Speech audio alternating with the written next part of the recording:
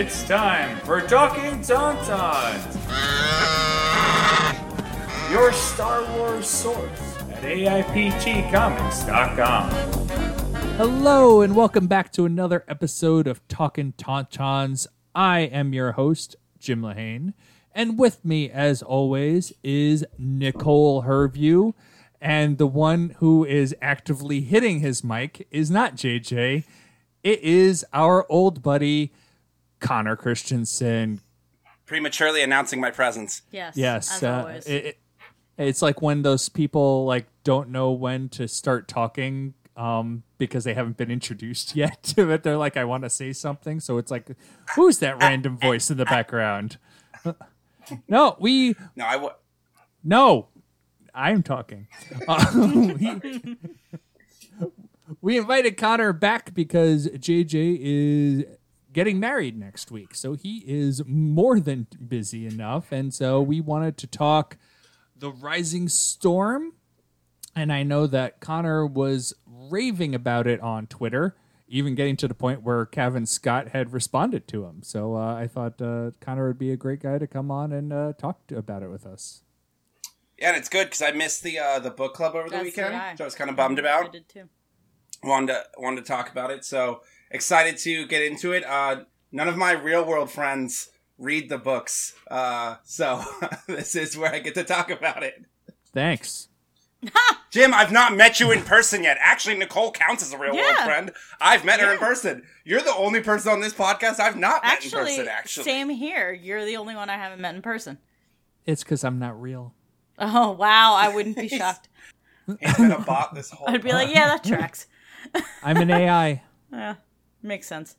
That's why my humor is always on point. Oh, yes, It's always. computer generated. It's seriously, like, targeted. To someone. He changes his To setting someone. before every podcast. Got specific audiences loaded up. Someone finds me funny out there. And for anyone who does, please tweet at us. Yeah, and let really. me know who I'd you love are. to know that. You can find us at Talkin' Tauntauns on Twitter. Okay. All right. Moving on. We have news. Your Tauntaun will freeze before you reach the first marker. Then I'll see you in hell. Hello, what have we here? All right. So first up on the news, in an interview on Wired, Taika Waititi has said that he has started working on his Star Wars movie, of which we know almost nothing about it, except that it has a really cool logo that looks like something from, what's the comedy? Why are they slipping my mind? You can do this. Come on. Do you know? You can do this. I'm thinking in my head, it's very 80s, 70s neon style, Yeah, right? 80s, 70s rock, but the like the 70s rock, not rock. Hair metal. Spinal Tap. Yeah, something. Pantera. I'm Definitely not All Pantera. that. no. Yeah, all that. All of it. It's got a hair rock vibe It's to all it. of those things. Hair metal. Hair metal's the term I'm looking for. I'm not thinking any of those terms. Well, I'm never thinking mind. more like Schoolhouse Rock. Oh, okay. Yeah, okay. Actually, no, that is more accurate, though. Can I look at this real quick?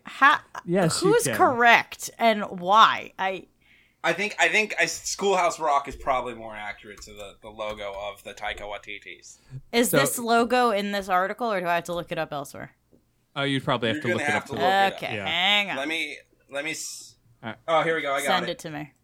All right. So it says in the article, having finished filming on Thor: Love and Thunder, Waititi is now focusing more on his Star Wars film.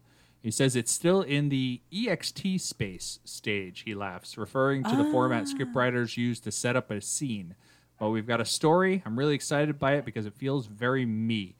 Has it been a challenge to marry his irreverent tone with the operatically sincere Star Wars universe? I tend to go down that little sincerity alleyway in my films, he says. I like to fool the viewer into thinking, it's this, and then them going, damn it, you made me feel something.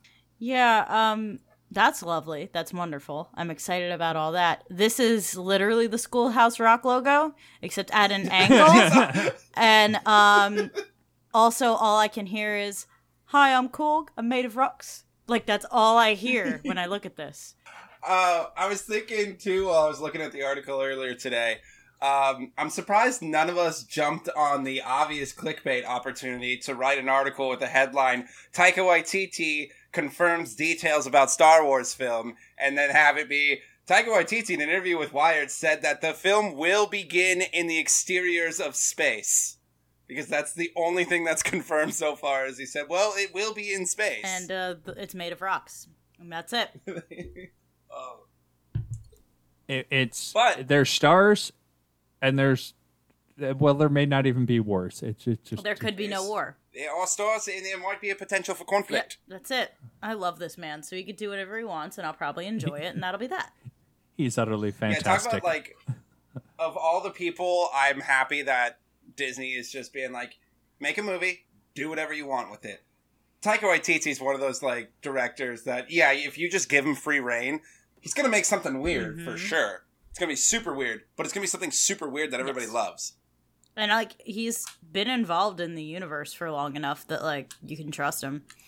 Yeah, with his role on and directorial on Exactly. The Mandalorian. That's exactly right. Like, he's in it, so of course they know they can trust him. And they know everyone loves him. And he can almost do no wrong. So, let's go. I also found him particularly breathtaking in his 0.7 seconds of screen time in Suicide Squad. I thought he was truly good, captivating. So good. Literally, in the, like, watching at home, like, was that Taika Waititi? Oh, he's off the screen. And then I looked at him like, oh, that was Taika Waititi. Yeah, cool. He's Ratcatcher. He's great. Very good. All right. Anyway, very excited for his movie. You could tell me his movie was going to be about two Imperial dropouts who flunked out of the flight school and are now living on Tatooine as homeless people. That could be the movie, and I'd be like, yeah, I bet that's going to be awesome. It could be I bet he's going to crush it. Stormtroopers in that one beginning of the episode of The Mandalorian where they're just kind of just hanging out on their little space. Punching Baby Yoda. Jason Sudeikis and Adam Pally, right? Yeah, it could be them. Yeah. That could be the movie. It could be 2 hours of that, and I'd be like, yep. What? Okay. Maybe this is wishful thinking, and it definitely is, and it's not going to happen. But if it were like a Tag and Bink movie, he'd be perfect for that. Like, I would love that. Because, I mean, that episode of The Mandalorian, which, I mean, Waititi directed, right? Like, that was him. Right. That opening was essentially Tag and Bink. Like, so if they just kind of kept that up, or even if that is the plan for this movie, it's like, we're just going to follow these two idiots around. I would love that. Yeah. Cool.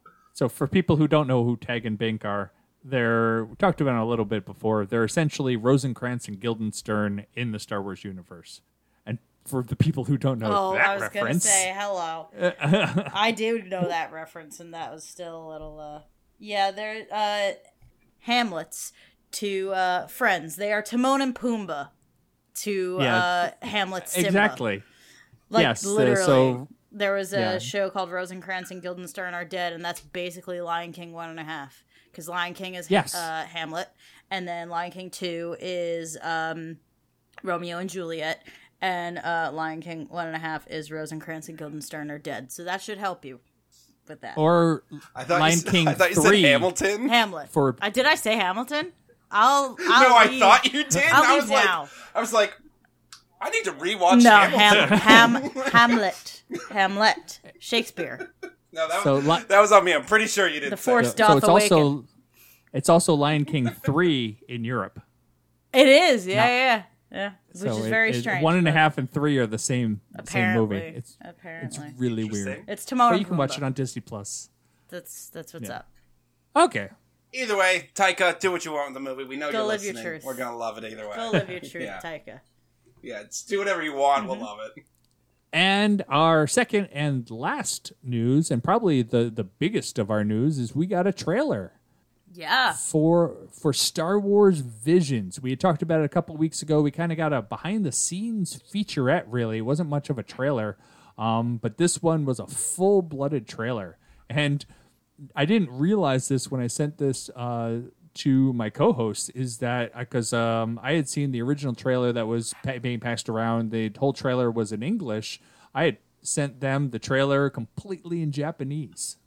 Yay! We love a dub. No, we love a sub, not a dub. What happened in my brain just now? Yeah. I've been told by many people, including yelled at, basically, over text message by my stepbrother, that you cannot watch any sort of anime dubbed over in English because you will lose pretty much what the creators intended. Their intended vision gets like wiped away when it comes to translation. So everyone tells me like you gotta just watch the subtitles. It's much better. So same as Jim, I'd watched the first trailer I watched was the dubbed one, and like we talked about this when we did the fan film episode. I'm just because we watched the TIE Fighter anime. I'm just not really an anime. It's just not for me. I have nothing against it. It's just not my thing. So like I watched the dubbed one. I was like, cool. It's very flashy. I'll watch it. It's Star Wars. But then watch the dub. I was like, yeah, this feels less. It's just something when it's dubbed. It's like this feels less ridiculous. The sub, more like, authentic. Yeah, that's it. Authentic. It's more authentic. Yes. That's a much better way of putting it. I don't know if you watched me watching it, but the pure joy I had watching that trailer was absurd. And I'm not the biggest anime person in the world. I have friends who are much bigger fans than I am, but like I dig a Studio Ghibli movie. I do. I grew up on Pokemon and Digimon and all that situation. I'm watching Sailor Moon for the last year and a half. It's just like a thing that's always kind of been something I like a lot, but don't get like fully into. This I'm gonna lose my mind with. Like this looks so cool. There's so many different art styles in it, which I adore. It's such a cool vibe. It's all like such a cool vibe. And I think that this might be a gateway for a lot of people who like maybe have never tried anime before. This might get you to fall in love with the medium because it's so cool. It's so interesting. So artful. The way they have... Yeah, I mean...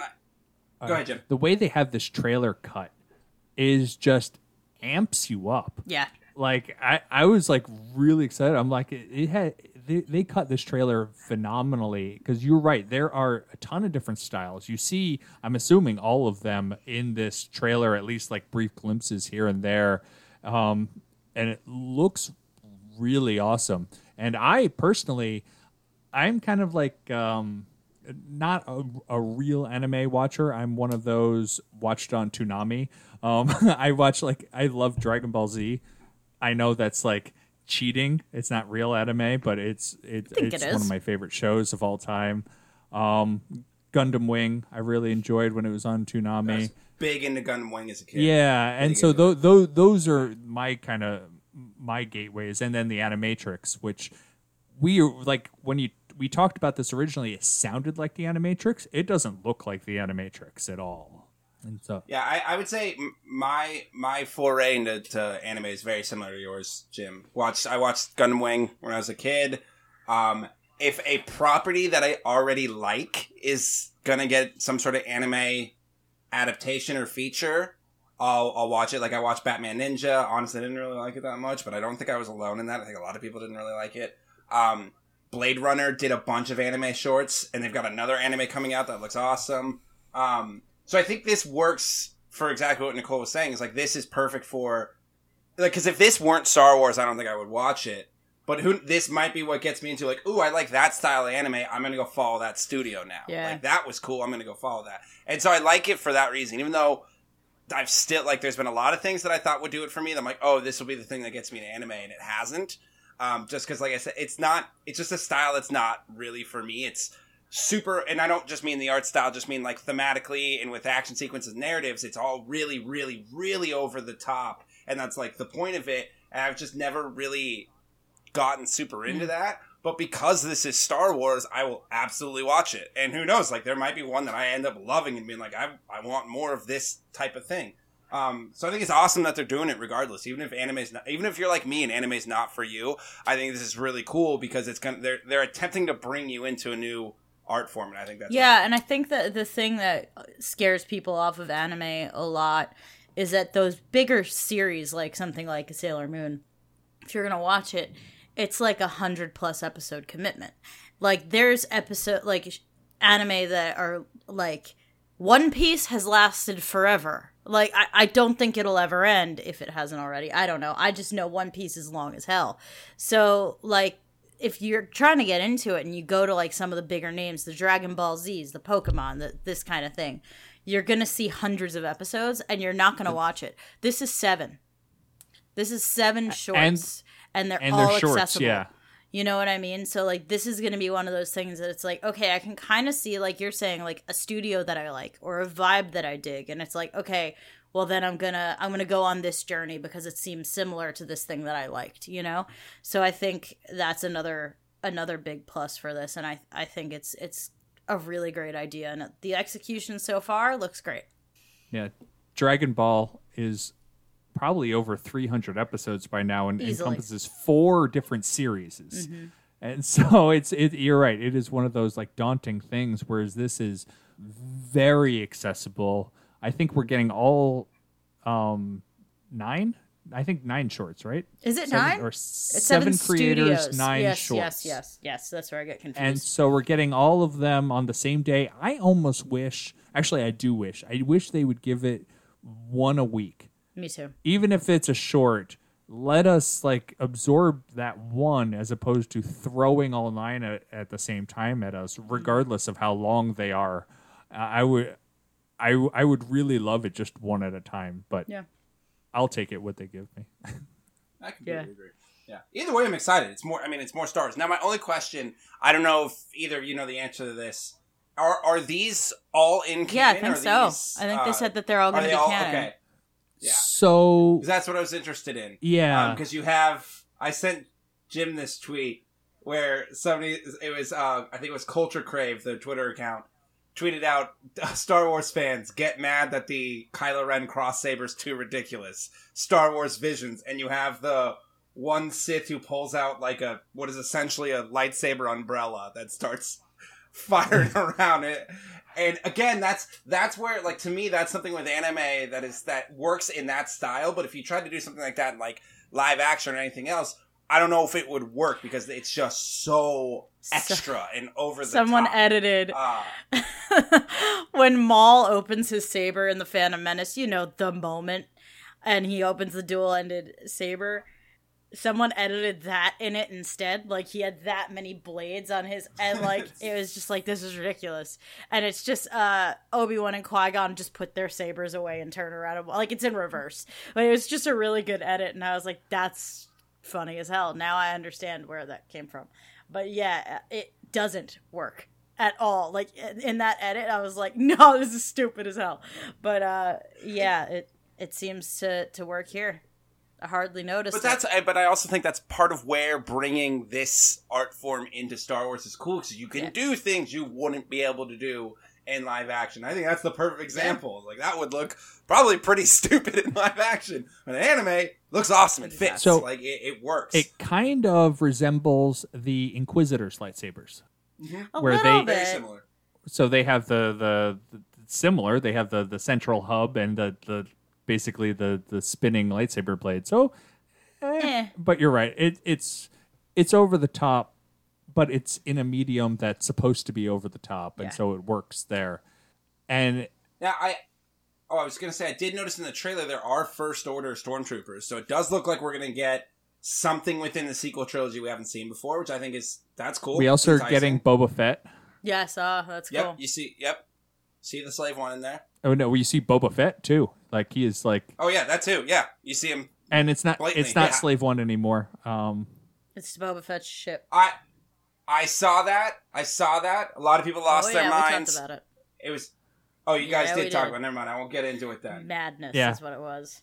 I did hear rumors that supposedly they have a new name for the ship. They're calling it the Fire Spray, which. So okay, that came out today or earlier this week. The Fire Spray is just the class of ship. Yes. Or the model of the ship. So it's the same thing as the Millennium Falcon is a YT Corellian cruiser, just like the Slave One is a Fire Spray. But it's not named the Fire Spray. But I think that's... Although, to be fair, like, I get both sides of the argument, but also it's like Slave is a weird name for a ship. Not to rehash what you guys have already talked about, but it's like, that is the kind of, like, there's no real reason to call it this. If there were like a reason narratively to call it the Slave, I might be a little like upset about it, but it's like, no, there's no reason. Really no reason to call it the Slave. It's a weird name for a ship. Anyway, we're good. Sorry, I don't mean to get us You're off all right.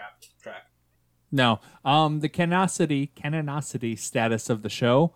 Apparently, from what I've heard, it's one of those that it's not really in canon until it gets mentioned elsewhere. Like it would be one of those kind of like put off on the side until the other toys call it in. And we get that immediately with the Ronin novel that's coming out almost, I think, like next month or 2 months. It's like coming out real soon. And so that's one of those, like one of the Vision shorts that will immediately get called in, I assume, to canon. Yes. So it's like the Star Wars Lego shorts where it's canon adjacent. Kind of. From my understanding is like these things happened in canon. They're just not relevant to canon. You know what I mean? Yeah, like they're not that's relevant to probably the best. the main story, but they happened and maybe they'll come in to be relevant, you know? Yeah. So they're canon, but not necessarily in a relevant sort of way, if that makes sense. That's probably the best explanation I've heard. Hey, thanks. I like that. I think that works. I like it. Also, along with the Visions, is that we will be getting this movie in 2 versions. We're going to get a subbed and dubbed version. So the subtitled will be in the original Japanese, like we were talking about the trailer coming out in the original Japanese and had subtitles on the trailer. And we're also getting a dubbed version with English speaking, basically replacing the Japanese. And we have a lot of names that we recognize as part of our voice cast for the English version. I'll read off the ones that I have right here. Joseph Gordon-Levitt, Neil Patrick Harris, Alison Brie, David Harbour, Simu Liu, Kyle Chandler, Lucy Liu, Henry Golding, Karen Fukuhara, and George. I think he's been in some space movies. Takai? George Takei. Yeah, it's... Takei? Yeah, Yeah, he's... I've heard of him, I think. Yeah. Yeah. He was in that Tim Allen joint, Galaxy Quest. Oh, you know what? Yeah, you're right. That's what he was in. Actually, That's he's what in he was Star Wars already. Is he really? He was in the Clone Wars. Oh, good for him. He was the Not that he he was needs the it. I voice don't know why I of said good one of for the him. generals. That's great. You know, I'm surprised there's one name I thought you were going to bring up, Jim, who, if I'm not mistaken, is a good friend of yours. The one, the only Mr. Bobby Moynihan. Is he in it? I didn't see his name pop up. According to the Wikipedia, he is in Tatooine Rhapsody. Good for him. That's a good for him. Alongside Tamora Morrison, who is playing Boba Fett. Yes. Okay. Yeah. Bobby and I go way back. I met him once at Celebration. They've literally taken nearly half a dozen photos together. Wow. If you count One. 2 as close to half. It was only one. I was hoping it'd be 2 to be like almost a quarter of a dozen. Almost a baker's dozen. No, not at all. Not even close.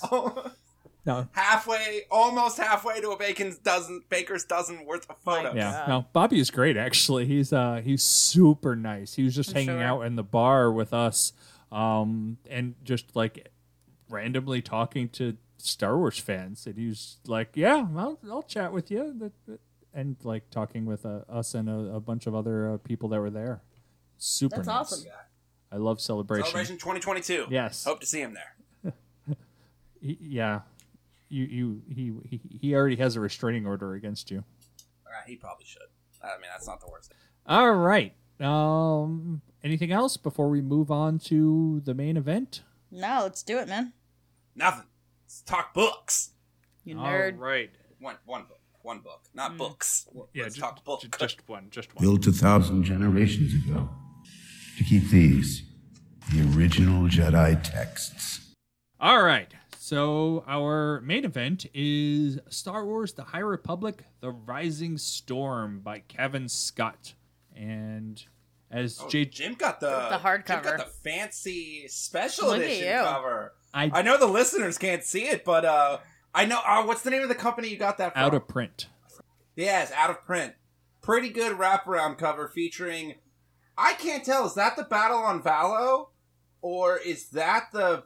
Not spoiler alert, the battle at the end of the book? I would say it's probably Valo because they're not going to give that away on the cover of the book, right? Yeah, and it's Stellan Gios that's on the cover, I believe. Okay, so that's Valo. Because for sure. we'll get into it.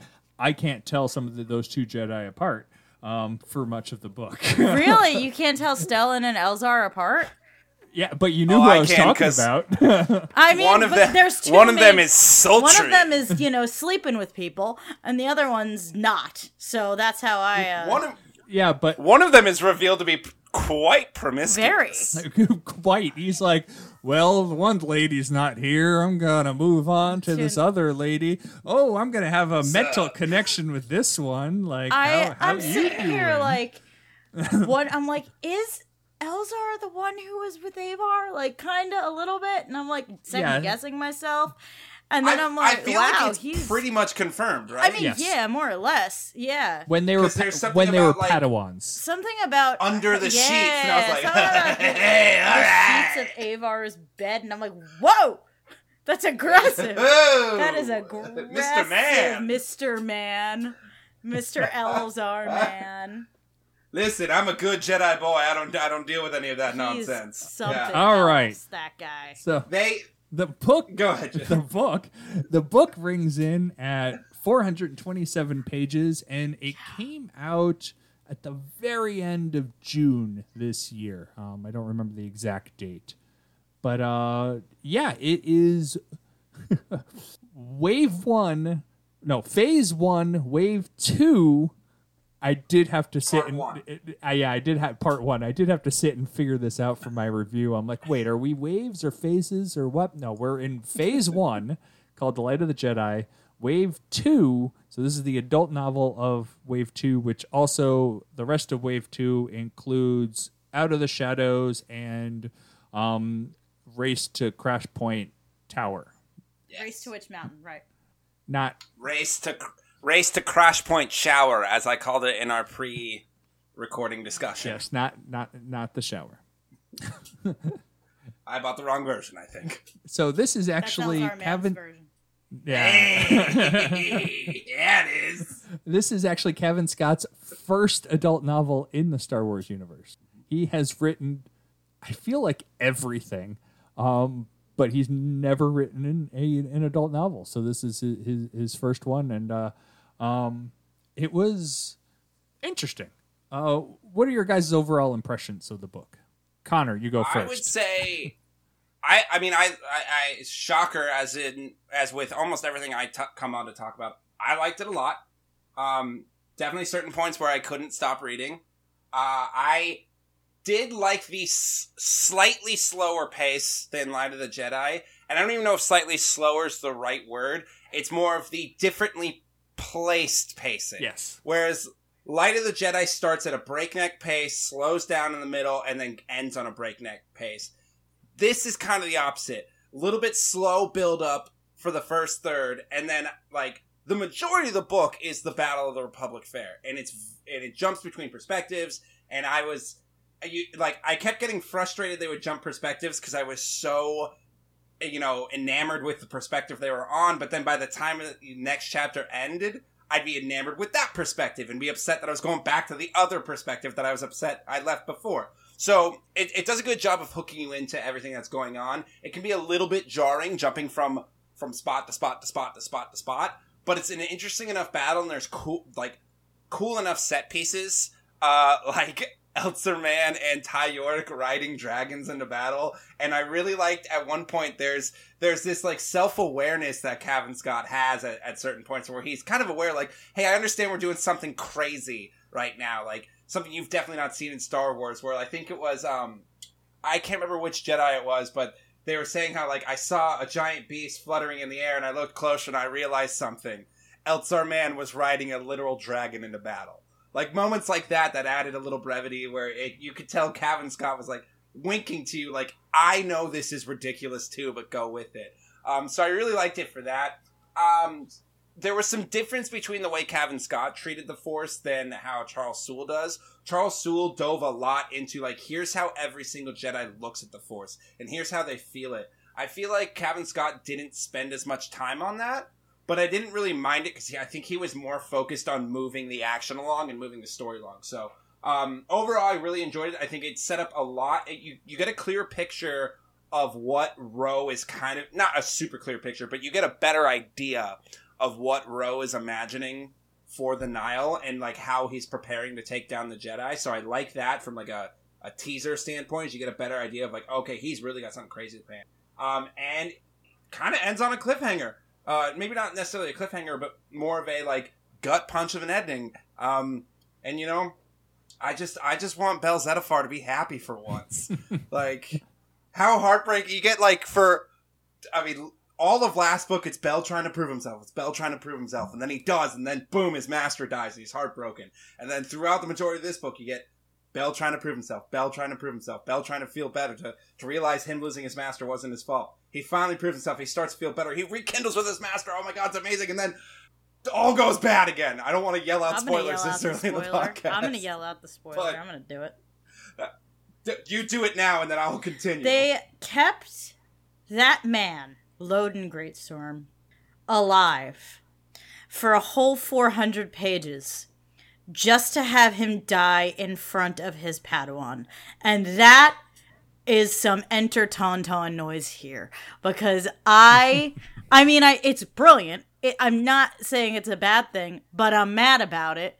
You know what I mean? It hurt. Like, it was like, you gotta be, what was the point? And it's like, the point is he dies in front of Bell. And I'm like, okay, sure. The whole point is to I don't know if Ro meant to do this, so I don't want to necessarily it was Marsha and Ro's plan to do this, but I think from Cavan Scott's perspective, his point was, I need to keep breaking Yes, Bell. absolutely. No, you're absolutely right.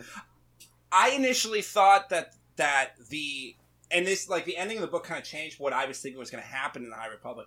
I thought we were going to see Loden slowly break and break and break and break throughout these books until eventually Loden turns. But now after this book, I'm starting to realize, like, it could be Eltzur, because Eltzur has this moment where he breaks and first of all, it's really cool. For what I pictured in my head is he basically turns a Nihil ship into a Beyblade and then hucks it at, like, 3 other ships. It was really cool, but it was like, oh, a little too much there, Eltzur. That man just yucked a spaceship. Oh my.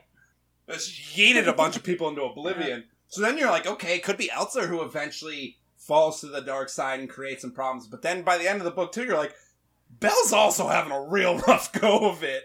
And it was kind of a haunting ending. And I honestly, the final sentence of, like, and for the first time in decades, Stellan Gios felt fear. Like, what a way to end a book. And now I'm just sitting here being like, all right, Claudia Gray, get that book out. Let's Claudia. go. Like, give me that next book. So, really, really liked it. I liked the change of pacing from the last book. And yeah, I enjoyed it. So there you go. I'm out. See you guys. Thanks for having me. That's all my thoughts. All of it, my lord. Yeah, I liked it. I thought the back half was better than the front half for pacing reasons. But yeah, if I had to rate it... It was a party in the back and all business in the front. Correct. It was the mullet of Star Wars books. I know a little something about there that. There are so many insufferable people in this book, and I know that that's done on purpose. Like, that's... so you hate them. But people are insufferable, especially politicians. Like, my God. And then when they're right, it makes me really mad. So yeah. Oh, like that Soliston. Yes, that's exactly what I'm thinking of. Tia Toon. Tia Toon. Yeah, pain in the butt, kind of right. And I was like, oh, I see where you're. Anyway, really insufferable people, and a lot of, like, backstabbers and this, that, and the other thing, and a lot of good people just continuously running into garbage. Very upsetting, very dark. If I had to rate it, I'd give it like a 7 out of 10. Like, it's good. It's pretty good. It's far from perfect. But I really enjoyed it. I like what they're doing with character work. Elzar is a very interesting character. Yeah. It's just, my goodness. It's funny that every time we see a Jedi get some, they turn to the dark side. What's that? I don't know if that's if I agree with that, but I guess if that's what we're doing, that's what we're doing. But yeah, I don't know. It was dope. This is coming from someone whose favorite Lord of the Rings movie is The Two Towers. I don't love a 200-page battle scene and then another 100-page battle scene. I need a little bit more than that. But I guess this is Star Wars, isn't it? So it's not fine. Star Politics. Yeah, it's something. They made one of those. It was called the prequels. Yeah, I didn't like that too much either. Anyway, the point is, it was good. I just think some of the balance was a little off, but that's personal opinion, not necessarily a good or bad thing. Yeah, I enjoyed it though. I mean, it's a great addition. I feel like I really am excited to read Claudia Gray's book, so it did its job.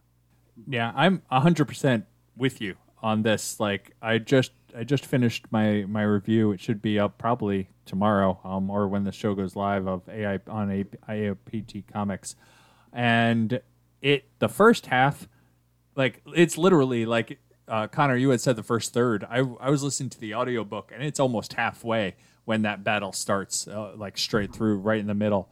The first half felt like nothing happened. We got a lot of leads that some kind of like got picked up. Threads got kind of picked up at the end, and like with Markion's quest for the leveler, and then you have this weird nullifying device that I was like 3/4 of the way through the book, I'm like, whatever happened to that? Like, what was the purpose of this nullifying device? And it kind find out in Claudia Gray's. Well, it kind of comes up at the end, but then the girl scientist who was talking about it, who's the daughter of the scientist but happened to be the one who made it, was like, I like sold the plans, or the plans got stolen, or they didn't get stolen, and like her story kept jumping around, and so nobody knows what happened to the plans, and like she tried to sell them but they weren't negotiating or something, and I still don't know what happened. Yeah, but I could talk about that in a second, but go ahead, Jim. Yeah, the old bait and switch. Yeah, and it's like you have a lot of threads in this book, and you have a lot of things going on like in the second half you're right, it's a battle for like about 4/5 of the second half of this book. There's math for you. It's a lot of pages of battle. It's a lot of pages of battle, and then you get another battle tacked on after that. But mainly this main battle, and it's bouncing around back and forth. As Connor was saying, I had a trouble keeping track of where was everybody. They're like, oh, they're talking about Stellan. Was Stellan in the ship that was drowning, or was he in the AT-AT, or was he somewhere else on the planet? Hold on, let me get... Oh, Stellan was on the AT-AT. Okay, I got it now. Like every time it switched chapters, it took me probably like a couple minutes to kind of figure out, like, where are they again? Bell was on the ship that was sinking. How did the ship get in the water? I don't know. I just keep going with it. And it was a lot of that. And like listening to the audiobook, like I couldn't flip back to figure out these things, but generally you understood what was going on. I think my biggest problem with this book was a lot of the during the book club we had talked about it, the things that were happening off screen. Like plainly obvious things that they're calling out. Like these characters keep popping in and out of this book, and they're like, that must be one of the other books. Oh, that must be like, maybe that's the comic series. Maybe, Yoda's not here. What's he doing? Well, he's in the comic series. Like, there's Vernestra Rowe. She's barely in this book. Where is she? Well, she's probably in one of the other books. And it's too much of that. It was way too much of that. There's part of me enjoys that because I'm reading all of it. So I'm like, oh, it's cool to get that payoff as somebody who is getting into all of it. Like, this is exciting. It all feels connected. But I can also understand if you're somebody who's just doesn't want to read everything because it's a ton. I could totally see being like, this is frustrating. Like, especially because you don't really need those mentions. Mm-hmm. Like, you don't need to mention Ty York bumping into Jedi Padawan Ram, who's in Race Crash. Right. You don't need that. Like, who? Like, it's, I understand that they're trying to give more credibility and credence to that story, which is nice, and I appreciate that. But I could also understand being someone who's like, look, I just want to read the main books.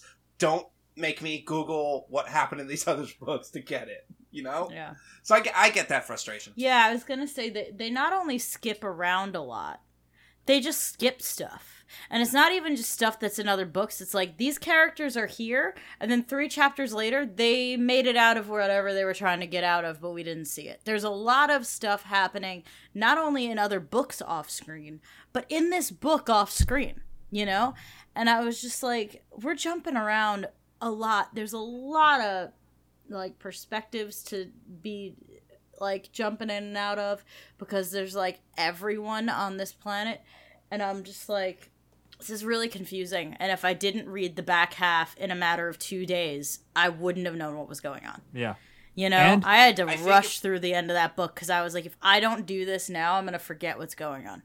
That's definitely why I got through the middle of it so fast. Like, I think I read the 200 pages of battle probably in a day or two. Yeah, that's what I did as well. And because I was enjoying it. It was very exciting. But also because I kept realizing, like, if I put this down now and go to read this tomorrow, I'm going to be a little lost. Like, I got to get through this now to keep it all fresh in my brain. Which, luckily worked for Cavan Scott because it was entertaining and exciting enough that I didn't feel like it was a chore to have to keep reading. Yeah. I enjoyed that I wanted to keep reading, but it was a little bit a little bit realizing, like, I also, like, I don't want to stop, which is good, but I also don't think I could. I've got to get through this because this is very clearly intended to be read all at once. But I also think the way that the battle is being told, it would have been a disservice to have it be like, we're going to follow this whole person, all of their adventure at once, and then we're going to go back to the beginning and follow there. So I get how it had to happen, but it is, like I said, it's definitely jarring, especially if you don't just sit down and go through it. Yeah. It's a lot. It's a lot. There's a lot of bouncing. And that was, I mean, correct me if I'm wrong, but that was also our main complaint about Light of the Jedi, too. Yeah. Was like, this is super enjoyable, but man, this is a lot of perspectives we're jumping around. And I think that's why something like Into the Dark was just by a smidgen a bit better than Light of the Jedi because it was 4 perspectives total, not 8. Right. 100. So it's a little bit easier to follow. Yeah, I was going to say this book is long, and I'm not going to say it doesn't feel long, because it does, but it's very readable. It's very digestible. It's a joy. It's honestly a joy to read. It really is. As confusing as it is, and as all the bad things that more negative things that I'm pointing out or whatever, it's a joy to read this book. It really is. It's very entertaining. It's very fun. You can kind of like knock out 100 pages and be like, what just happened?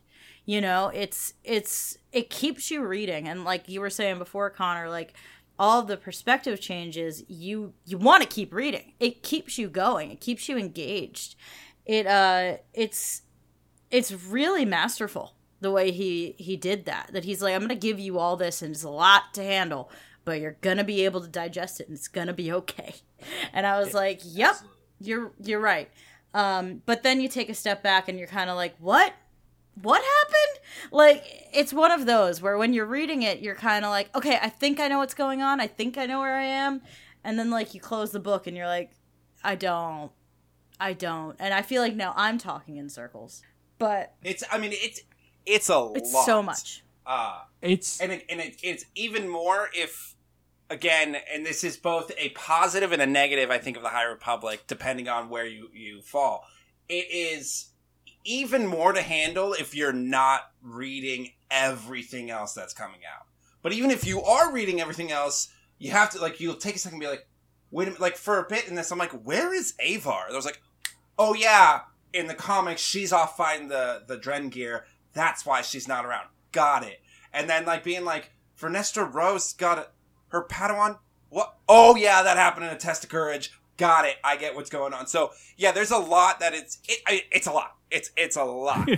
And again, I think that's a double-edged sword. So, I agree. It was a easy to digest book, but as I was writing my review, I'm like, I have a lot of negatives about this book, but I don't remember disliking the book while I was reading it. Right. I'm like, it's like one of those, like, you get to the end, you go, wait a second. I do remember one thing that I want to get your opinion on this, Nicole, because you're going to be much more tuned into this than I was.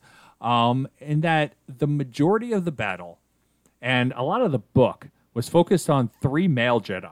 Correct. Like we had Stellan, Elzar, and Bell. And I'm like, you have a ton of female Jedi out there and a ton of female characters. Why are we only focused on these 3 male characters? Yep. Like, why are they the main people? You're exactly right. I wanted to hear a lot more from Indira. I wanted to hear more even from Ty Yorick. When She's she was great. there, she was great, She's wonderful. but she Yorick wasn't was one of there my that favorite much. she wasn't Like, there that much. She You popped in and out. easily could have given a handful of the chapters you gave to Elzar or Stellan. Bell, I don't want to take anything away from because he's great.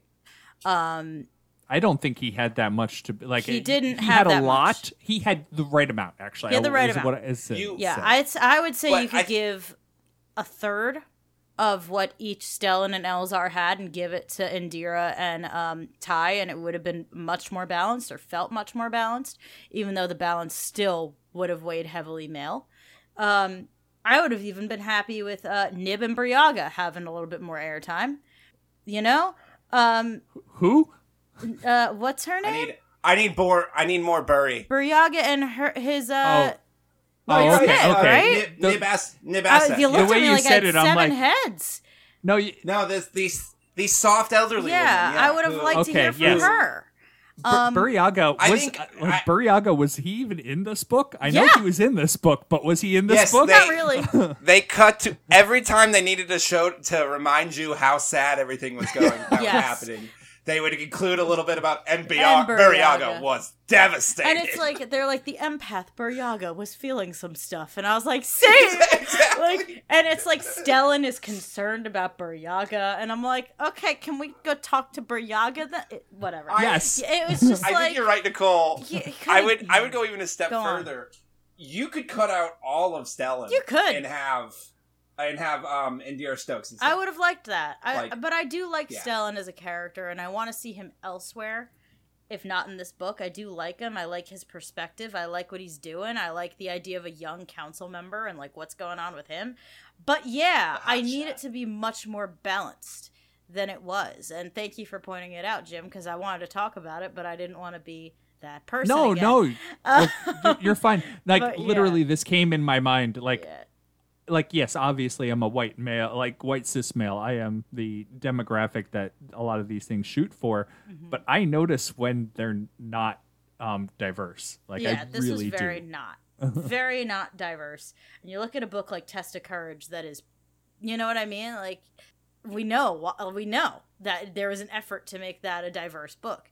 Why is this not getting the same kind of treatment? I feel like they all should, but you know, Like I know I could Belle yell is. about it forever. Yes, Yeah, Belle is a man of color, a young man of color. So love that. That's why I'm saying don't take anything away from him. We like that. But then we've got 2 white boys.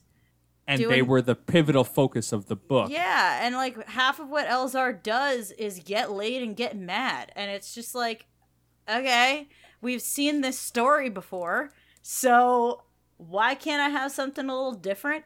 And also, why can't any of the Lady Jedis get laid? I know Avar does, but like we don't see what that does to her. But she doesn't anymore. I guess That's No, part of the you know- reason he's mad. yeah, that's true. You're right. Ty York was borderline creeped out. Like, all right, Elsa, Yeah, keep it down. she was like, "Excuse me." Calm yourself. Like, and she's not a Jedi, so like she can do whatever she wants, It's just like I think having I don't know. Ty York be the one who's out there sleeping around and still not falling. I don't know if sleeping around's the right term, but out there betting people. I Whatever love you wanna see call it. I, I love think to see it betting her. people is That the would be worst way almost- to put it. Probably. Yeah. Well, she's betting. Yeah. Let her do what Yeah, she wants. Let's put it that But way. like to show that she fell off the path Okay. of the Jedi. She's doing her own thing, and look, she's still not the worst. She's doing Like, great. All will be well. She was trying to Um, bed the scientist's daughter. Oh yeah. Oh my god. I forgot about that. And then she turned out to suck. So Yeah, I think what happened with that, by the way, is she's the one who said that those plans were missing. She's the one who said that. So she made it up so she could go sell them. If the plans even exist, they might just be in her head. But they also used that as a plot line to get to the Nihil base. That's what I'm saying, because she told them. You know what I'm saying? Like, she set it up, and she was like, I'm going to go get myself kidnapped, basically, because that wasn't part of the plan. But she let that happen anyway. And it's like, then I'm going to go try to sell it to the Nihil, because, like, I know the Republic's not going to buy this. So let me go sell it to the enemy, because look at them. They're so powerful. They don't give a crap about anybody. So I think they did a lot of logic jumps there. Like, I got where it was coming from, but, like, they were not easy strings to connect. No, and she was, she lied about so much. You didn't know what the truth, if there even was any truth in anything that she was saying. Maybe not. But my whole thing is everything she's told the Jedi was a lie. After the battle, everything she told the Jedi was a lie and just a plot to get her in front of the Nihil, which clearly did not work out for her. So, fun time America. I don't think we're in America. It's like definitely space America. But even the point is, I didn't need as much of Elzar Mann as I got. I agree. Yeah, like both of them, especially because it's too much. I think Stellan makes a little bit more sense because he was like an afterthought in the previous book, and he's not really been in the comics all that much either. But he's referenced as this like legendary Jedi so often that like I was looking forward to seeing him in this book because I'm like I want to see what he's finally about. Yeah. Like he's talked about so much. Like is he actually going to live up to anything? And he does. Whereas with Elzar, it's like he's already a main character of the last book. Like not sure how. And don't get me wrong, I enjoyed his story arc, and I'm excited to see where it goes. And I like this idea that we're finally seeing, like, can we for once have anyone in the Jedi Order who gets laid and doesn't turn into an a-hole? I love that.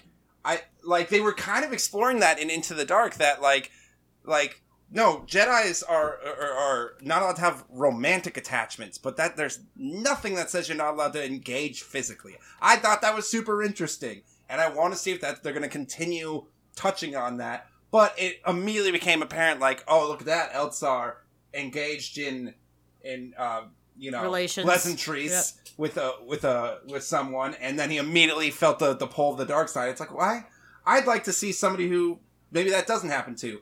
So I'm not saying that I disliked Elzar's story. I liked it, but it was like, hey, like he kind of got the spotlight last book, and you have Ty York's on the cover of this book, and it's a much more interesting character. I think and again, it's not disdain for Elzar, but like Ty York is this Jedi who fell off the path, and then instead of becoming a way seeker like we've seen with like Orla Jareni, she instead decides, you know, I'm just going to become a mercenary. 'Cause why not? And become a saber for hire. That's way, way interesting. Like I love that. So, and you know, she is in Jedi, Star Wars Adventures: The Monster of Temple Peak, which is out now at IDW. First issue came out, was really enjoyable. So she is getting like that spotlight, but I wanted more of that spotlight here, whereas in here it's more of an introduction.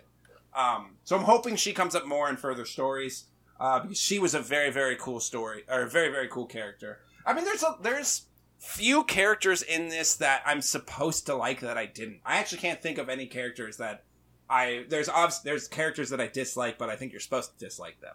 Like, I don't think you're supposed to like Pan-Eta. No. Like, he's the worst. Stinks. And I thought he was fine.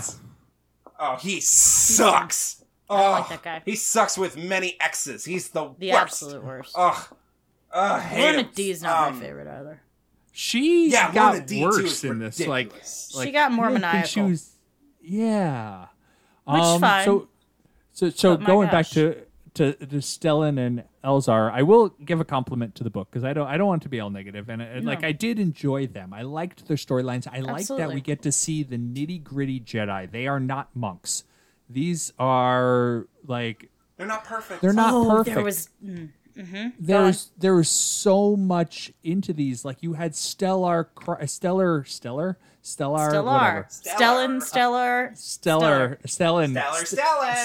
was like weeping over the body of Lina So, who wasn't dead apparently.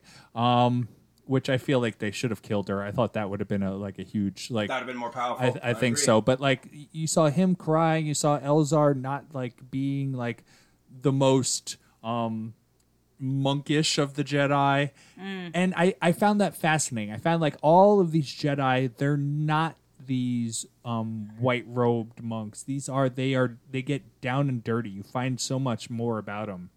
Yeah. And You Stellan, see Bell making mistakes a lot too. Of course. yeah, And Bell falling from grace. Belle getting Yeah. harpooned. That was fun. oh Oh, god, that was brutal. That That was was a really brutal upsetting. few pages. That was really upsetting in every way. I was like, oh god, they were like the harpoon in his guts, and I was like, ah! I audibly That- gasped. that one hurt reading me. that. That- I was like, oh! Bell is one of my favorites of this group. Like, And he is- lived. That was astounding. And then he keeps getting hurt. That boy just keeps getting. Anyway, they were. Yeah. But anyway, Jim, I didn't mean to interject, but you're absolutely right. They're like, they show them with faults. Yeah, There and were, I feel like Stellan. You're right. Stellan was the talked about as this pivotal Jedi. It reminded me of the Harry Potter character. I had to look him up, make sure I got his name right. Gilderoy Lockhart. Like they kept talking about how great looking he was, how like he was on the council, how this like perfect example of like what you would want as the show person as the head of the Jedi, and he actually turns out to be a good Jedi as opposed to Gilderoy Gilderoy. Lockhart. But Stinks. but like that's the way they set him up as like the figurehead, essentially, like the good looking guy, and I liked getting more of him. I liked to see that, but it was just maybe too much. Yeah. There were two lines towards the end of the book that I had to screenshot this because I was like, yep. Chancellor So says to Stellan, they're talking after basically all the action has happened.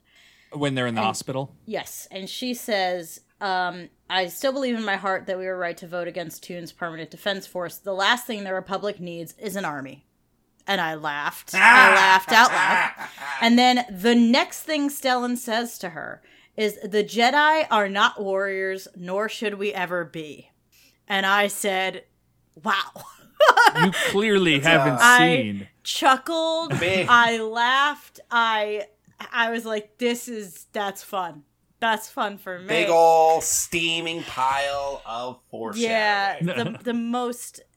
It's a little heavy-handed, but I was like, I really appreciate that this is in here because it shows you just how much the Jedi have changed and fallen by the time we get to the prequels. So I just needed to point that out because I thought that was funny as hell. So question. But it does almost it. Oh, go ahead, Jim. I was going to ask you. You can go. I got a question for you guys. I was just gonna say it almost feels like we're gonna see them get to the cusp of what ended up happening and reel back and be like, no, we can't actually do this. And be like, hopefully let this be a lesson for the Jedi generations from And it now. And it won't be because, And Yoda was there, and he still goofed. Anakin. No, Yoda wasn't there. He He was not there. He wasn't physically But it there, but almost- he's alive, and he knows what's up.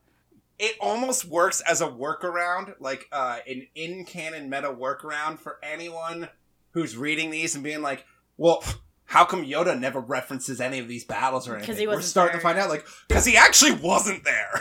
Like, he was off doing his own thing. His Padawans don't even know where he You is. know who was there though? You know who Jabba. was? Yariel Poof. Yeah, Yariel Poof. The Poof Master himself. What? He even had lines. He did. He had speaking lines in this book. I don't even know You who you're don't- talking about. He's in this You don't know book? who Yariel Poof. Long neck, Oh, that Quermian. guy! Yeah, okay. I'm with Yeah. you. Sorry. Yeah. Bad with names. He has speaking lines. He's Yeah, the- he spoke. He's the greatest Jedi of all time. Okay, Jim. He taught Yoda all he knows. I'm so sorry. It's true. It's true. He's a legend. He really is. All right, question for you guys. Yeah. What on earth is the leveler? Because what we got at the beginning of the book does not line up with what we got at the end of the I book. don't know, but it Well, killed Loden so- Greystorm, right? It turned him into Yeah, they had to, stone. Like it's the From what I basilisk. understand, So yeah, it's the what they go after in the beginning of the book is just one. There's the leveler, and then there's another thing they got. What was it? It had another term. But, like, I understand they had to put the two things together and somehow this birthed some sort of creature. I'm gonna need more of an explanation that I assume is coming in another book. I won't get upset yet, because I'm assuming this is gonna come. We're gonna get at least more of an idea of what it is.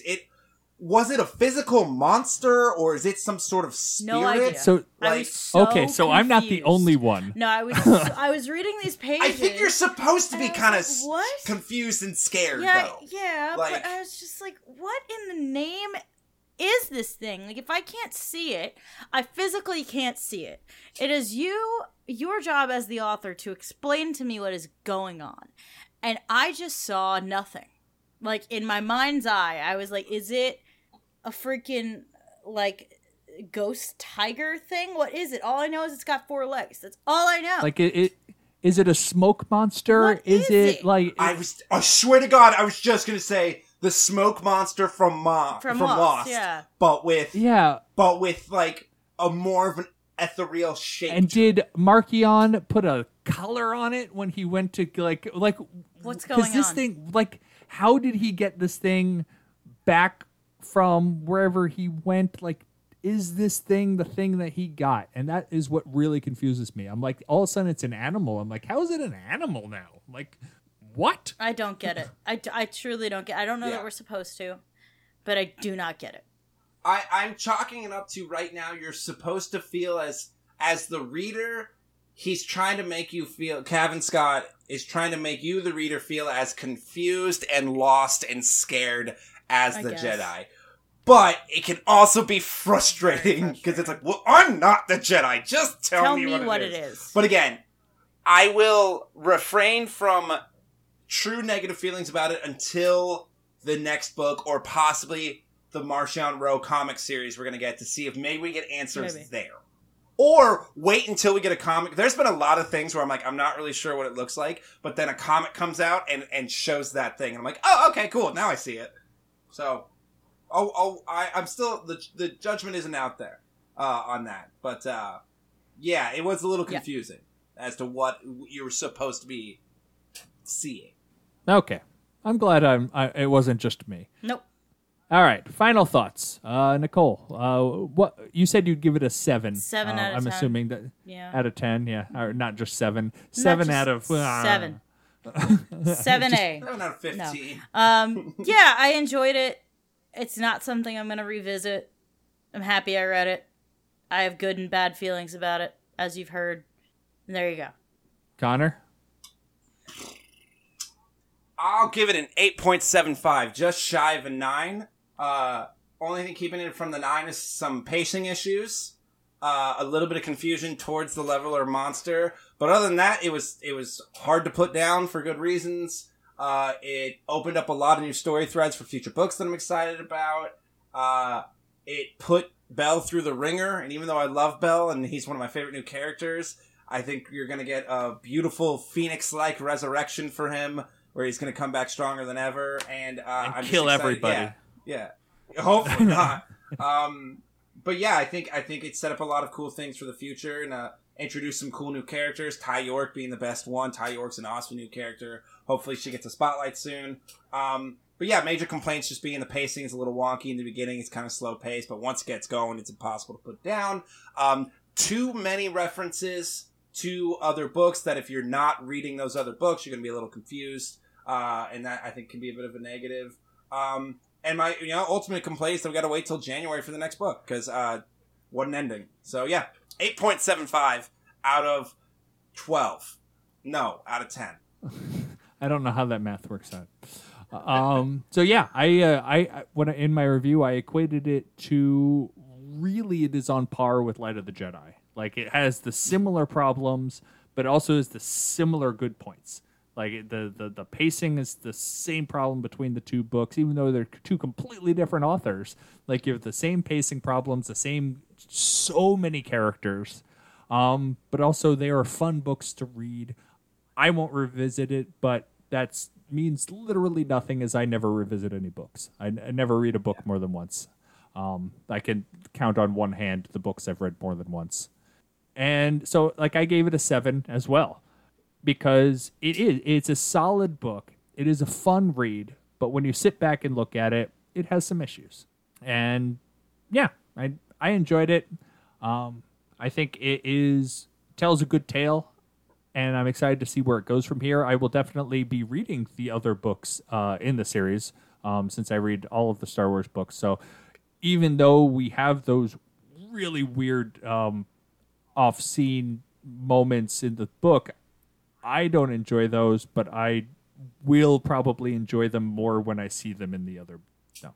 Just wait till you see them referenced in the new comics, because they are. Oh, are they? I didn't even know if the Yep. comics. I'm still way behind on the comics. Having In the free comic book day issue of Star Wars Adventures, The High Republic, there is it's literally like, hey, look, there's Ty York. She helped us get out of the jail when we were trying to get to Crash Point Tower to fix the communications. That's an actual line of dialogue. Wow. God. It's like, and it's like, okay, we get it, Daniel. You wrote That's both. what I'm like. Didn't he write the free comic book? Day? Yeah, it's like, all right, you're plugging your work, man. We get it. You're proud of All it. right, DJO. Oh. Yeah, so if you're already annoyed by it, boy, it does not go away. And I'm assuming it won't, because that's what they've set up here. It's energy. Yeah. All right. Anything else? Nope. All right. With that, I'll bid us adieu. You can reach us with any comments or questions or suggestions at our email, talkingtauntauns@aiptcomics.com, or you could reach us on Twitter @talkingtauntauns. Please feel free to message us, comment, follow, like, subscribe. Is that a thing? No, it's not. Not on Twitter. Don't Just do all the things. do all Click the the things. button. Click all all the the stuff. buttons. I don't know. I'm old. I hear the TikTok's a thing, but I'm not there. I am. Yeah, because you're youngin'. Yeah. You're young like DJO. I guess. He's hip. If approaching And hemp. 30 is young, then yeah, sure. It's a lot younger than me. All right. And with that, we will see you next time.